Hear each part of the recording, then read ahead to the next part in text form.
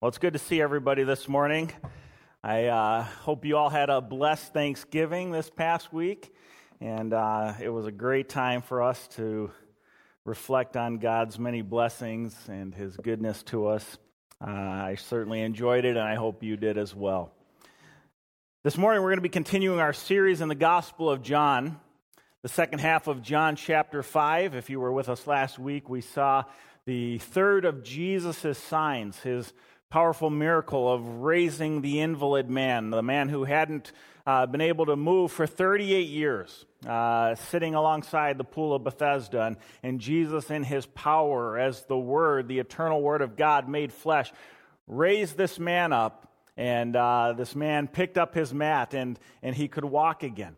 And if you recall last week, we saw the subsequent controversy that was stirred up as a result of Jesus' miracle. The Jewish religious authorities were upset that Jesus had healed this man on the Sabbath, that this man was working now by carrying his mat, and they were upset that Jesus himself was working on the Sabbath performing these miracles. And today we're going to pick up in our series looking at Jesus' response to these Jewish religious authorities. It's a powerful passage. It's one of the most important passages in the whole Bible, conveying to us the truth of who Jesus is as Lord without equal. I'm going to invite you to join me in a word of prayer, and let's ask God's blessings on our time of study in His Word. Let's pray together. Heavenly Father, we thank you so much for the privilege we have of worshiping you this morning. We thank you once again for the privilege of coming to your word to learn from you, to be enlightened by your truth, to be inspired to live more faithfully for you, Lord. We pray that you would open our eyes to the power of this passage this morning. Holy Spirit, we ask that you would illuminate these truths for us and impress them upon our hearts. Give us a big vision for who our Savior and Lord Jesus Christ is. And may that vision compel us to want to honor Him in every area of our lives as we lift Him up as Lord. Lord above all, Lord without equal. And so we commit this time to you now, Lord. We pray all this in Jesus' name. Amen. Well, one of my favorite TV shows growing up as a kid in the 1980s was a classic sitcom, Who's the Boss? How many of you remember Who's the Boss? Tony Danza. And it was a great show. It was actually one of the top hits for 8 years during its prime time frame. And the whole theme of this show revolved around Tony Danza's character, whose name was also Tony. He was a widower and a former professional baseball player. He injured himself and was no longer able to play baseball, so he took a job in a very ritzy area of Connecticut, working for a family. He and his daughter went and moved in with this family. He was the live-in housekeeper and nanny for a woman who was a divorcee. Her name was Angela and her son Jonathan. And so Tony and his daughter Sam moved in with this family and the grandmother who lived with them. And the whole theme of the show revolved around this question, who's the boss here? And there was all kinds of funny hijinks that happened as there was this role reversal, if you will, where the woman, Angela, was the one who was out working every day. She was the breadwinner for the family, and Tony Danza's character was the one who was at home taking care of the kids. And of course, you have the grandmother mixed in, and the kids thinking they're in charge. And it was just, it was a great show. And it was a great concept for an evening sitcom. Who's the boss? But more than being just a great show, that is a great question. Who's the boss? It's a great question that each of us needs to ponder in our own lives. Who's the boss? Who's running the show here? The passage that we find ourselves in today is a section of Scripture where Jesus himself forces us to wrestle with this very question. Jesus, as we're going to see, makes claims about himself. Claims that if true, ultimately necessitate his lordship, his reign over all areas of our lives. These are claims of tremendous consequence, claims that we cannot take lightly. And each one of us, Every single one of us, whether here in person or you watching at home, all of us need to wrestle with the claims of Jesus Christ. And we need to ask ourselves, who do we really believe Jesus to be? Who is Jesus to us? Is he Lord without equal, or is he something else? John Charles Ryle, in his commentary on the Gospel of John, calls this section of Jesus' teaching this morning one of the deepest things in the Bible.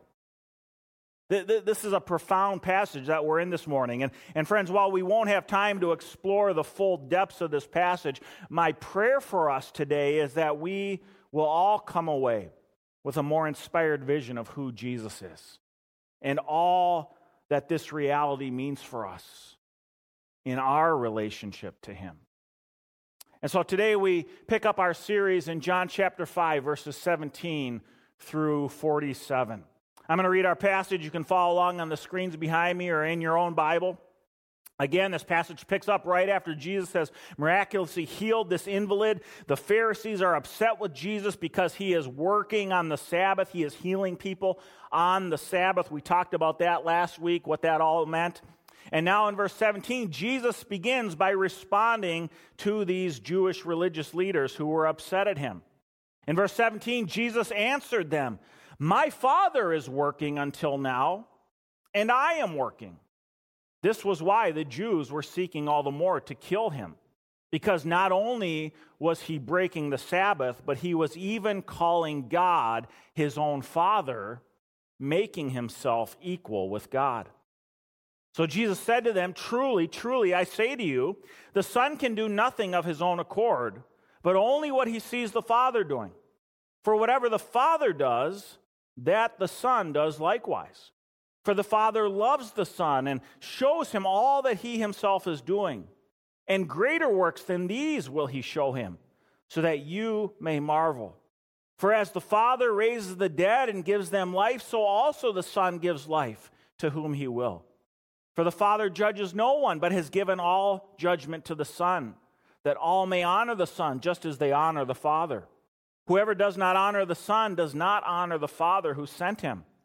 Truly, truly, I say to you, whoever hears my word and believes him who sent me has eternal life. He does not come into judgment, but has passed from death to life. Truly, truly, I say to you, an hour is coming and is now here, when the dead will hear the voice of the Son of God, and those who hear will live. For as the Father has life in himself, so he has granted the Son also to have life in himself.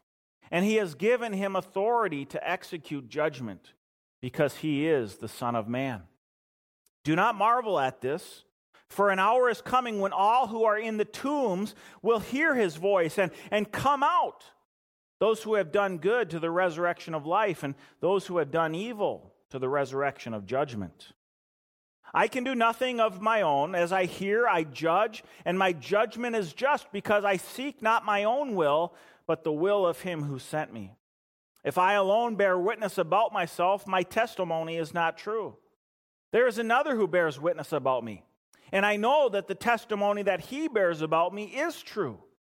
You sent to John, and he has borne witness to the truth.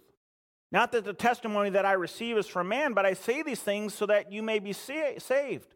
He was a burning and shining lamp, and you were willing to rejoice for a while in his light.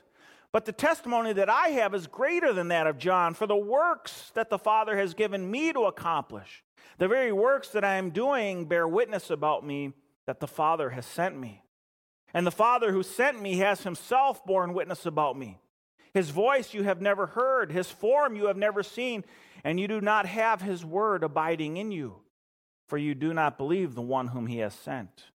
You search the scriptures, because you think that in them you have eternal life, and it is they that bear witness about me. Yet you refuse to come to me that you may have life. I do not receive glory from people, but I know that you do not have the love of God within you. I have come in my Father's name, and you do not receive me. If another comes in his own name, you will receive him.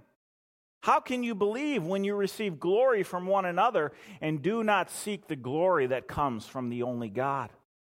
Do not think that I will accuse you to the Father. There is one who accuses you, Moses, on whom you have set your hope. For if you believed Moses, you would have believed me, for he wrote of me. But if you do not believe his writings, how will you believe my words? This is an incredibly powerful passage. As Ryle calls it, one of the deepest things in the whole Bible. This morning, I want to look at 4 key truths that are conveyed for us here in this passage this morning. Truths that will help us understand more fully who Jesus is as Lord without equal. The first truth we're going to explore this morning is the reality that there is no greater authority than Jesus. There's no greater authority than Jesus. At the outset of our passage this morning, we discover the root of the conflict between Jesus and the Jewish religious authorities. In verse 17 and 18, we discover Jesus' response to their condemnation against him that he was working on the Sabbath. Jesus, his response to this is, "My Father is working until now, and I am working." This was why, John says, the Jews were seeking all the more to kill him, because not only was he breaking the Sabbath by working on the Sabbath, but he was even calling God his own Father, thereby making himself equal with God. Friends, what was the Jews' primary problem with Jesus? It wasn't just that he was doing these miraculous works on the Sabbath. It was that in doing these works on the Sabbath, he was equating himself with God. He was calling himself the Son of the Father, thereby making himself equal with God. This was blasphemy in the eyes of the Jewish religious authorities. Jesus was equating himself with the Father. I'm sure many of you have heard the famous phrase, like father, like son. That's something that I've heard many times over the years in my own life. Over the years, I've had many people tell me, "Jason, you remind me so much of your father." This is a picture of my dad that you see on the screens behind me, and the Lord took him home to heaven 10 years ago. But my dad was a well-known Christian apologist. He traveled all over the world to 80 different countries and shared the gospel, wrote a best-selling book on apologetics, and he was very well-known as a Christian speaker and evangelist. And over the years, as I've had the opportunity to serve and minister, not only here at Lakes Free, but elsewhere, I've had many people who had heard my dad speak say to me, "Jason, man, you remind me so much of your dad. I mean, you sound like your dad. You preach like your dad. You have the same mannerisms as your dad. I mean, you look like him." And I don't know, friends. I just don't see it. No, I'm just kidding. I'm really proud to have people tell me that that I remind them of my Father. But here in our passage this morning, we need to understand, friends, that Jesus isn't just claiming a likeness to his Father, but rather Jesus is claiming an essential unity with the Heavenly Father. Jesus is teaching us here in verses 17 through 24 what is known as the doctrine of the Trinity. This passage begins to bring into focus for us this classic doctrine, this orthodox truth of biblical Christianity, the doctrine of the Trinity, the triune nature of God. The reality that God is one God who eternally exists in 3 distinct persons. Now here in our passage, we only see the Father and the Son. The Holy Spirit is going to be brought to light more and more as we go through the Gospel of John, but Jesus is beginning to reveal to the Jews and to all of us that God is one, and yet he exists eternally as 3 persons. And here we begin to see the relationship in the Trinity between the Father and the Son. One God, but here, the Father and the Son, 2 distinct persons. And in 5 key statements here, in this opening section, verses 17 through 24, Jesus reveals that the Father and the Son, while distinct, are one in essence. They are equally God. And in this reality, Jesus, as God, as the Son, possesses all authority. Jesus possesses all authority. Look what Jesus teaches us here, these 5 key truths about the authority of the Son. And in verses 17 through 19, Jesus says that the Son acts in unison with the Father. In verse 20, Jesus says that the Son is united in love with the Father. In verse 20 to 21, Jesus says that the Son does the very works of the Father. In verse 22, Jesus tells us that the Son judges in the authority of the Father. And in verse 23, Jesus says that the Son is worthy of honor just as the Father is worthy of honor. Friends, Jesus is claiming here that he and the Father are one in essence. 2 distinct persons, but both equally God. And this is what the Jews were so upset with in Jesus as he continues to teach, and as John in his gospel reveals more and more about what Jesus was claiming about himself. Jesus was claiming to be God. In fact, we're going to see later in the gospel in John 14, one of Jesus' followers, Philip, comes to Jesus, and Philip comes to Jesus and says, "Jesus, show us the Father." And in verse 9 of John 14, Jesus says to Philip, "Have I been with you so long, and you still do not know me, Philip? Whoever has seen me has seen the Father. How can you say, 'Show us the Father'?" See, Jesus is teaching us here that there are 2 distinct persons, the Father and the Son, but they are one in essence as God. And so we need to recognize, friends, to get Jesus wrong is to get God wrong. If you have the wrong Jesus, friends, you've got the wrong God. And there are many in our world today who claim to believe in Jesus, but they've got the wrong Jesus. Muslims, for example, claim to believe in Jesus, but the Jesus of Islam is just one of many great prophets. In Hinduism, Hindus claim to believe in Jesus, but if you ask a Hindu who is Jesus, they'll tell you he was just an enlightened guru who never suffered or died for anyone. The Jehovah's Witnesses believe in Jesus, but they believe he was the first creation of God, the Archangel Michael. The Mormons believe in Jesus, but they believe that Jesus was the physical Son of God, that Jesus was just a man of flesh and bone like you and I, and by following the teachings of God, evolved himself to become a God. The Jews believed that Jesus was just a fraud, a false Messiah. Friends, understand this morning, anyone who says that Jesus is anything less than the eternal Word, the Word who created all things in the beginning, anyone who says Jesus is anything less than the eternal Word is worshiping the wrong God. Now, friends, before we get too proud here this morning about all that we know about Jesus, right? Before we start patting ourselves on the back, no, we know who Jesus is. Yeah, Jesus is Lord. He's the one with all authority. Friends, remember, knowing Jesus' authority and surrendering to his authority are 2 very different things. There are a lot of people in our world today, even many in our churches, who claim to believe in the authority of Jesus, and yet Jesus is certainly not the Lord over their lives. They're not letting Jesus run the show, they're running the show.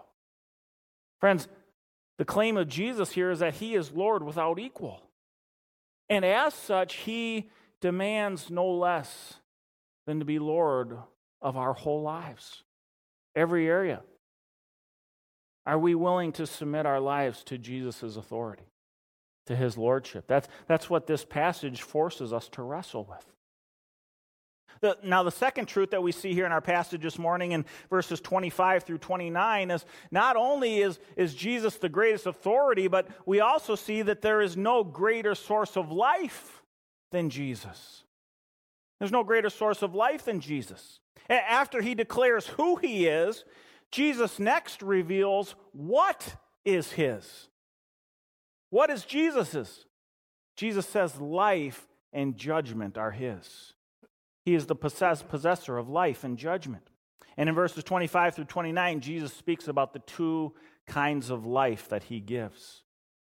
In verse 25, Jesus begins by revealing to us that he is the source of spiritual life. He is the source of spiritual life. Truly, truly, I say to you, an hour is coming and is now here when the dead will hear the voice of the Son of God, and those who hear will live. Jesus says that the hour is coming and is now here when the dead will hear the voice of the Son of God and live. Who are the dead that Jesus is talking about here? He's talking about the spiritually dead. Those who haven't surrendered their hearts to him. Those who haven't confessed their sins and turned to him in repentance and set him up in their hearts as Lord of their lives. Jesus is talking about the spiritually dead who, as he shared with Nicodemus in John chapter 3, have yet to be born again and experience the new life that only Jesus can give us. To be born again, if you recall, is to be born from above, to have the Holy Spirit of God come and do an internal work of transformation, cleansing you of your sin and bringing you back into a right relationship with our God. That's what it is to experience spiritual life. And here Jesus reveals that it is he who is the source of this spiritual life. And why does Jesus have the power to grant this kind of life? Well, he tells us in verse 26. He says, "For as the Father has life in himself, so he has granted the Son also to have life in himself." Friends, Jesus has the power to grant new life because he is the very source of life. That's why he can give life to spiritually dead people, because he is the source of life. It's like plugging into an electrical socket in your wall, right? The electrical socket is a source of power that is there. It has life within it. It has power within it, and you plug into that, and it will sustain your electrical needs because it possesses the power. Now, there are other ways that you can get power in this world. There are other things that we can use to get power in this world. We can use battery packs, for example. We can use batteries. We can use, your cell phone chargers. You have those portable charging blocks that you can carry around with you. And those things will work, won't they? They'll give you power. They'll give you a source of energy for a time. But what's the problem? They eventually begin to run dry, don't they? Whereas the power outlet, you plug into that, and it is always there. It's always on. It's always flowing. It's always giving power. Friends, it's the same way spiritually in this world. How often do we seek to plug into other sources of life that simply can't fulfill? Instead of going to the one who is the possessor of all life, Jesus, we turn to all of these other things in the world, temporary things. And friends, is it not true that some of these things will work? They'll work temporarily. They'll satisfy for a season. The stuff of the world. But ultimately it begins to run dry, doesn't it? And you need more. You need something else. You need something different. Jesus tells us, "Come to me. I am the source of life. I possess life inherently. I am the one who can fulfill and satisfy." Jesus goes on in verse 27. He says, not only is he the source of life, but he is also the judge and arbiter of those who do and do not have life. Those who do and do not have life. In verse 27, Jesus says, "And he, the Father, has given him authority to execute judgment." Why? Because he is the Son of Man. Jesus' authority to judge stems from the reality that he is the Son of Man. Now, this is important for us to understand. Who is the Son of Man?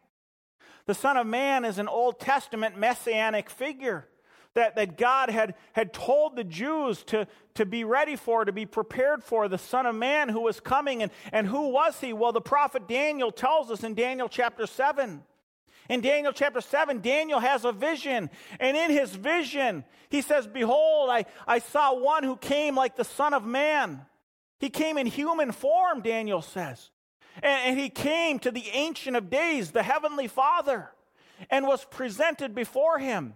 And to him, this Son of Man was given dominion and glory and a kingdom that all peoples, nations, and languages should serve him. His dominion, the Son of Man's dominion, is an everlasting dominion which shall not pass away, and his kingdom one that shall not be destroyed. See, friends, the reason why Jesus has the authority to judge between those who do have spiritual life and those who don't have spiritual life is because he has been given all dominion and authority by the Heavenly Father. Life comes from Jesus. And one day we will stand before Jesus and he will judge us on whether or not we possess the life that he offered us. Why does he have the right to judge? Because he is the Son of Man, the one who God has given all dominion and all authority. And as the Apostle Paul tells us in Romans 14, one day every knee is going to bow before Jesus. Every tongue is going to confess that Jesus is God.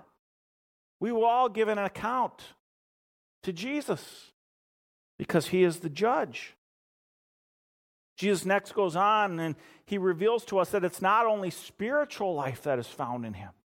New life, internal life, transformation life that's found in him. But he also tells us that the life he offers us is physical life. Resurrection life. Dead bodies rising from the grave kind of life. Jesus says in verse 28 and 29 that he is the source of resurrection life. Do not marvel at this, Jesus says, for an hour is coming when all who are in the tombs will hear his voice, and those who have done good will rise to resurrection. Those who have done evil will rise to the resurrection of judgment. Resurrection of life, physical life in the new heaven and the new earth with God, or eternal death, separation from God. Verses 28 through 29, friends, tells us that Jesus is the one who is the source of resurrection life. Jesus is the one, friends, who turned water into wine. Jesus is the one who healed an official's son from afar, from 20 miles away with a simple command, go. Jesus is the one who commanded a lame man of 38 years to stand and walk. And this Jesus, will one day command all in the grave to come out. All the graves will be opened, and all the bodies will come back to life. And they will stand before the Lord, who is the judge, and he will judge them based on whether they received the life that he offered them or whether they had rejected the life that only he can give. But we will all be resurrected one day. For those of us who know Jesus Christ, friends, this is a great hope. This is one of the greatest hopes of the Christian faith, the promise of resurrection and his resurrection power. I've done many funerals over the years as a pastor. And I'll tell you something, you've probably seen it yourself. There's a profound difference, friends, between the funeral of a Christian, someone who dies in the knowledge of our Lord and Savior Jesus Christ, and those who did not have that hope. There's a profound difference there. See, for the Christian, the grave is not the end. For the Christian, as the Apostle Paul says, to be absent from the body is to be at home with the Lord. For the Christian, we have the hope that one day our spirits will be reunited with our resurrected bodies and live for all of eternity in the presence of our Lord and Savior, Jesus Christ. This is our great hope as followers of Jesus, resurrection hope. It's because Jesus promises his resurrection power to all who believe. Friends, let me encourage you this morning, don't forfeit. Don't forfeit the life that is found in Jesus. He is the source of life. The third truth that we see in our passage this morning is there is no greater testimony No greater testimony than that for Jesus Christ. In verses 30 through 40, Jesus goes on to share the evidence for his authority as Lord without equal. A number of years ago, I had the opportunity to participate in jury duty. Now, if you've ever been called to jury duty, you know that this is often not an enjoyable experience. However, when I showed up for jury duty, I quickly discovered that the case that I had been assigned to was actually a grand jury. And it was a fascinating case. It was a wrongful death case, possibly a murder case. And over the course of a couple weeks, the prosecutor came and he presented witness after witness and point of evidence after point of evidence, trying to convince us as the grand jury of his case against the accused. It was a fascinating experience. And just like that prosecutor built their case witness by witness, here in our passage we find Jesus building his case for his authority as Lord without equal.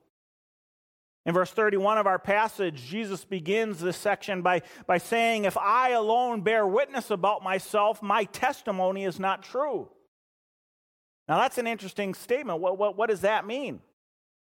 Well, in Deuteronomy chapter 19, verse 15, in the Old Testament law, God told the Israelites, "A single witness shall not suffice against a person for any crime or for any wrong in connection with any offense that he has committed. Only on the evidence of 2 witnesses or of 3 witnesses shall a charge be established." This was the Old Testament law. You needed 2 or 3 witnesses. So Jesus here, in verse 31, he's not saying that his testimony alone isn't valid. Of course, Jesus' testimony alone is valid. He is God in flesh. He speaks truth when he speaks. So he alone can speak truth. But Jesus here is simply making sure that the Jewish religious leaders have no excuse for rejecting his testimony. Jesus is essentially saying, look, the Old Testament law requires 2 or 3 witnesses. Well, let me give you 2 or 3 witnesses. And he begins in verse 32 by declaring, "There is another who bears witness about me."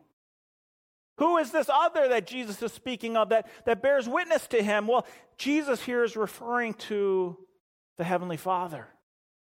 The Heavenly Father bears witness to Jesus Christ. Jesus reveals here that the greatest legal counsel of all was working on his behalf. You guys remember the famous dream team of O.J. Simpson, right? Robert Shapiro and Johnny Cochran. And he had this whole team of star lawyers working on his behalf. Friends, Jesus had a greater dream team than even O.J. Simpson. Jesus tells us here that he had God the Father as his advocate. And as his advocate, the Father is going to provide for us multiple witnesses. Witnesses who have spoken to the authority of Jesus Christ as Lord of all. The Father begins to make his case. And Jesus points out that the first witness the Father calls was John the Baptist. And Jesus in verses 33 through 35 reminds the Jews that John the Baptist had testified about his authority as Lord of all, Lord without equal. And in verses 33 through 35, Jesus points out to the Jews, remember, you yourselves followed John. You sought John out for a time. For a season, you listened to John. Jesus reminds them that there was a time when they were even fascinated and curious by the teachings of John the Baptist. But what changed? What changed was when John pointed to Jesus as the Messiah, the Lamb of God who takes away the sins of the world. And remember, the Jews, they weren't looking for a Messiah like Jesus. They were looking for a Messiah who would ride into Jerusalem like a conquering king, like a mighty general. And when John started pointing to Jesus, this humble carpenter from Nazareth, as the Lamb of God, the Savior of the world, the Jews turned their backs on John. Jesus says to the Jews here in verses 33 through 35 that John was like a burning lamp, testifying to the truth of who Jesus was. When John is called a lamp here by Jesus Christ, friends, I think this is an interesting description for us to consider and even to think about the implications of this for our own lives. See, what does a lamp do? A lamp doesn't shine light. A lamp is just the vehicle, the bearer, the means to bring us the light. The lamp itself isn't the light. The light is just something that is conveyed through the lamp. And so Jesus is saying that John was like a lamp. He was a vehicle shining the light of God's truth. And when you think about John's witness to Jesus Christ, I think all of us can ask this very same question: am I allowing God's light to shine through me? Would God say of me that Jason, you are a lamp, shining brightly the light of the gospel? This is what God calls each of us to, and this is who Jesus says was his first witness. John the Baptist shining the light of the truth through his witness. Witness number 2 that is called by the Father here are the miracles of Jesus. In verses 36 through 38, Jesus says that the works I've performed testify about me. And you will even see greater works than these, Jesus declares. So far in John's gospel, we've seen 3 signs. We've seen Jesus turn the water into wine. We've seen Jesus heal the royal official's son.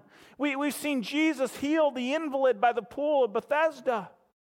And through these signs, remember, signs were miracles pointing to a greater truth. What is the ultimate truth that these signs conveyed? Jesus is saying, look at the works I've performed. No one can do these things if they were not God. I do the works that the Father sent me to do, Jesus says. And you will see even greater things than these. Of course, the greatest of all of Jesus' miracles will ultimately be his own resurrection from the grave. The greatest miracle of all. The greatest proof of who he truly was. The third witness then that the Father calls is the Scriptures themselves. In verses 39 through 40, Jesus says that you search the Scriptures because you think that in them you have eternal life, and it is they that bear witness about me. Jesus points them to the Scriptures. And he tells the Jews, you have gotten so caught up in studying the Word of God, thinking that it's the study and memorization of God's Word that leads to life, that you've missed what the Scriptures actually point to as the true source of life, me. The Son, the Word become flesh. The Scriptures point us to Jesus. I've had the opportunity to travel to Israel a couple times.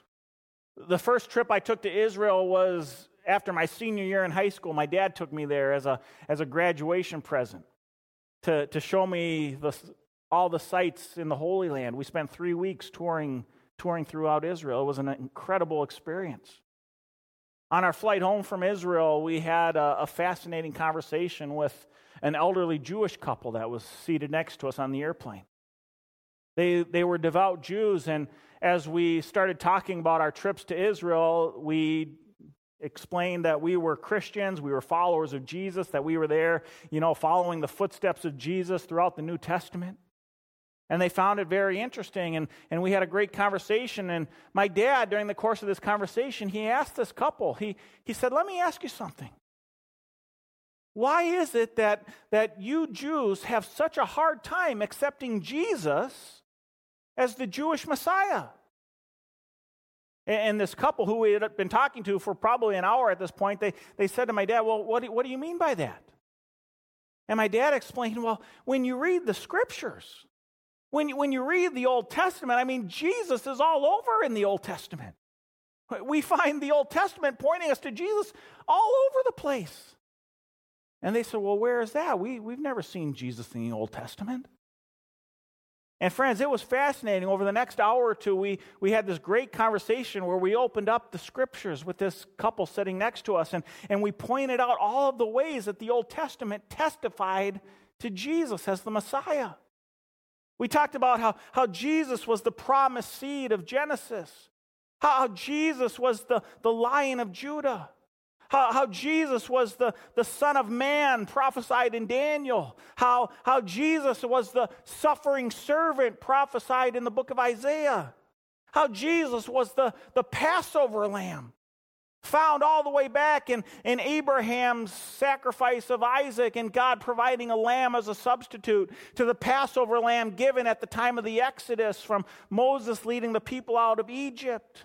We talked about how when the Israelites were wandering in the wilderness, you see Jesus on the staff of Moses, the bronze serpent lifted high, the source of salvation for the people of Israel, and on and on. And these elderly Jewish people, they were fascinated. Time after time, they kept saying, that's in our Bible? Wait, that's in our Bible?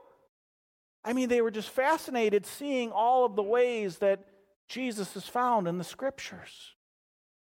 It was a great conversation. We gave them a copy of the New Testament as we left the plane and pray that the Lord worked in their hearts. But here Jesus says to these Jewish religious authorities, you search the Scriptures looking for life, thinking that it's in the Scriptures that you'll find life, but you've missed what the Scriptures point to me, to Jesus. Friends, the case for Jesus has been made. The witnesses have testified. The case is compelling. But now each and every one of us must make a verdict. Every single one of us needs to make a decision. Who is Jesus Christ? Who do we say Jesus is? Is he Lord of all, Lord without equal? Or is he something else? See, we all have to make that verdict for ourselves. And this leads me to point number 4 this morning, truth number 4 in our passage. There is no greater mistake than to miss out on Jesus. No greater mistake than to miss out on Jesus. My sophomore year of high school, I played football for Eden Prairie.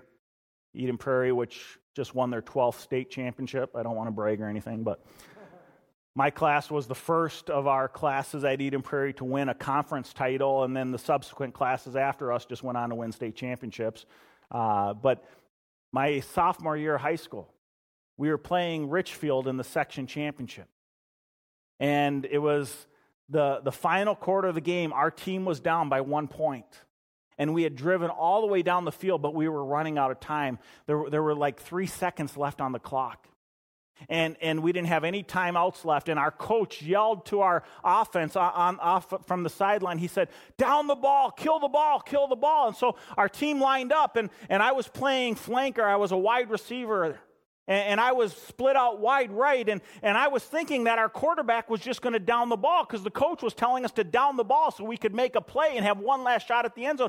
But as the coach is yelling down the ball and our team is lining up and I'm on the line getting ready for the play to be killed, I look and I see our quarterback, and our quarterback looks over at me and he makes eye contact with me. Like I've never seen him make before, and I'm thinking to myself, wait a minute, I mean, this guy's thinking something here. And we didn't have audibles or anything, but I mean, I'd grown up playing with this guy. I'm thinking like backyard football. He's going to throw me a pass here. Now, of course, that's not what the coach was yelling from the sideline, but that's what I'm thinking in my head. And sure enough, he looks over at me, he hikes the ball, and instead of doing what you would think he would do, snapping it into the ground, he turns and throws a pass directly at me. Now, what am I going to do here in this situation, right? I'm thinking to myself, the coach is telling me to kill the play, but my quarterback's looking at me, making eye contact, throwing the ball right at me. 3 seconds left in the game. We're on the 30-yard line. What do? Well, I catch the ball. And I run about 2 steps, and pretty soon the cornerback and the safety both wrap me up in the legs, and I'm down at the 28-yard line, and the game is over.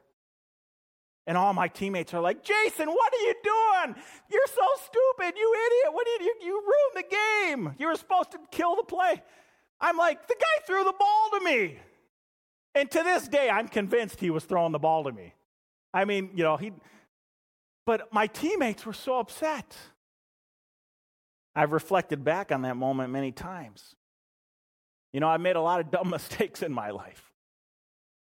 And unfortunately, we don't always have the opportunity to go back and correct those errors. Sometimes We only get one shot. And friends, I want to tell you this morning, of all the errors we can make, of all the dumb mistakes, there's none more consequential than the mistake of missing out on what God has offered us in Jesus Christ. It's the most consequential of all. In verses 41 through 44, Jesus tells the Jewish religious authorities that they were missing out on the most important thing of all. They were missing out on recognizing Jesus as the Son of God.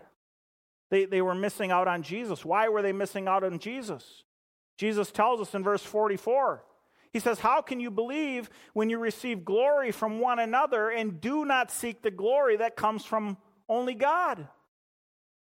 What was their mistake? Their mistake is they were seeking glory from man.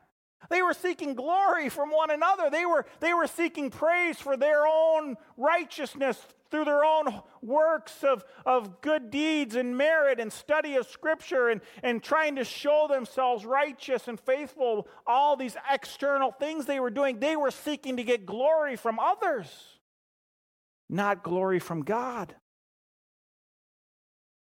Friends, isn't it sad how even today so many people miss out on life in Jesus because they're more concerned about receiving glory from man than they are about living for the glory of our Heavenly Father. I've counseled many people over the years, even people in the church who are living their lives in rebellion against God's will. And I try to share with them, this is the path that God has shown us, the path that leads to life, the path of righteousness, the path of holiness, the path of honoring God in our actions and our choices. And yet, sadly, so many people are more concerned about what the crowd thinks of them than what the Christ think of them. So many people want Jesus, the life insurance policy, not Jesus, the Lord of our lives. Friends, it doesn't work that way. Jesus is Lord without equal. He's Lord above all. He demands our allegiance as His people. He deserves our allegiance over all that He's done for us. And here the Jews, like so many in our world still today, were missing out on Jesus because they were more concerned about the glory of man.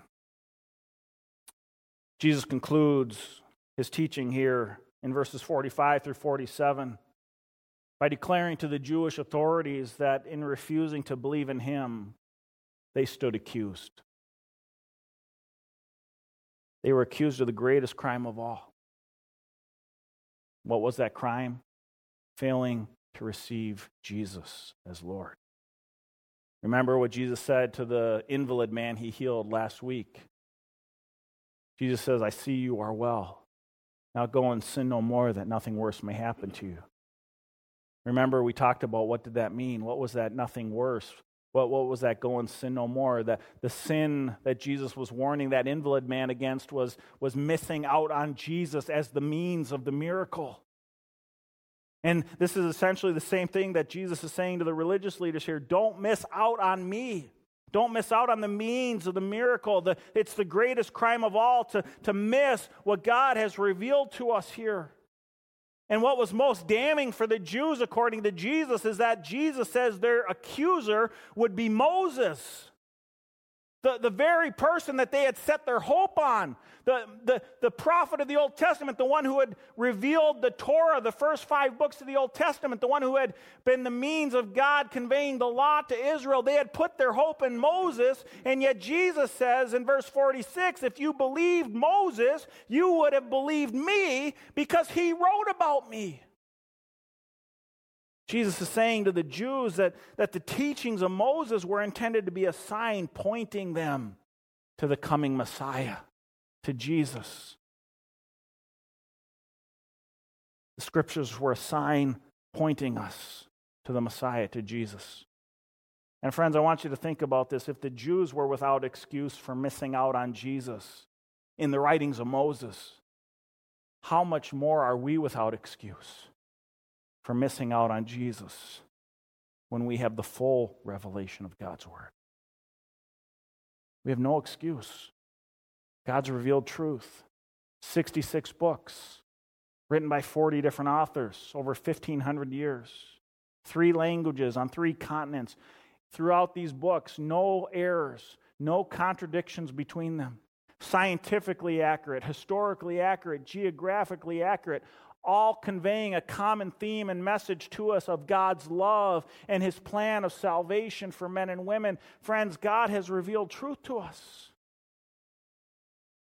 Don't miss out on the truth that Jesus is Lord without equal, Lord above all.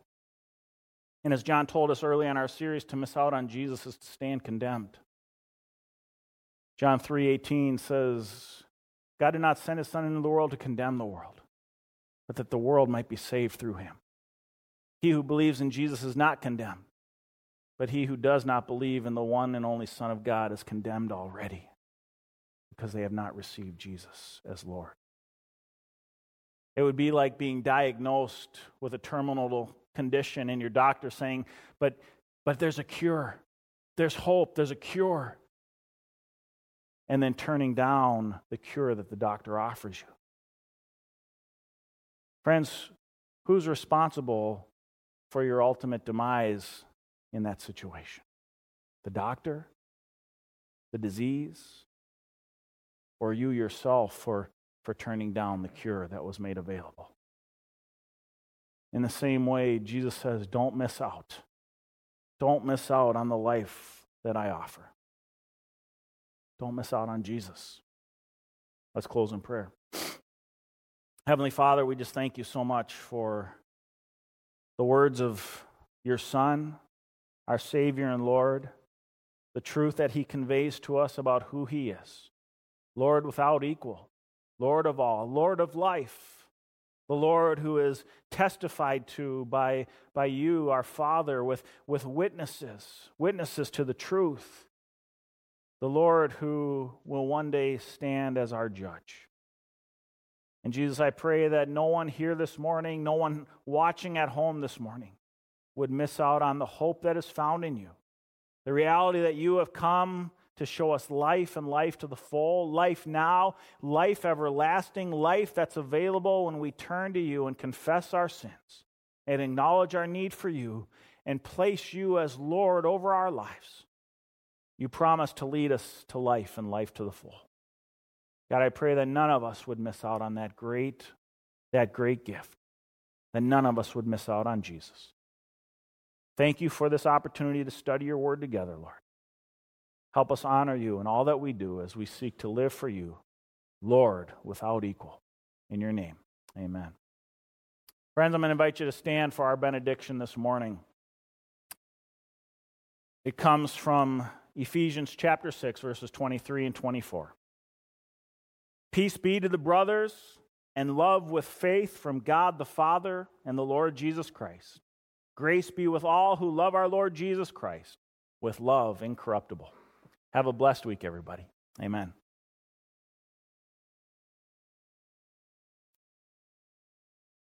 Hi, everybody. Pastor Jason here, and I want to thank you for joining us for our online worship service this morning. I pray it's been a blessing to you.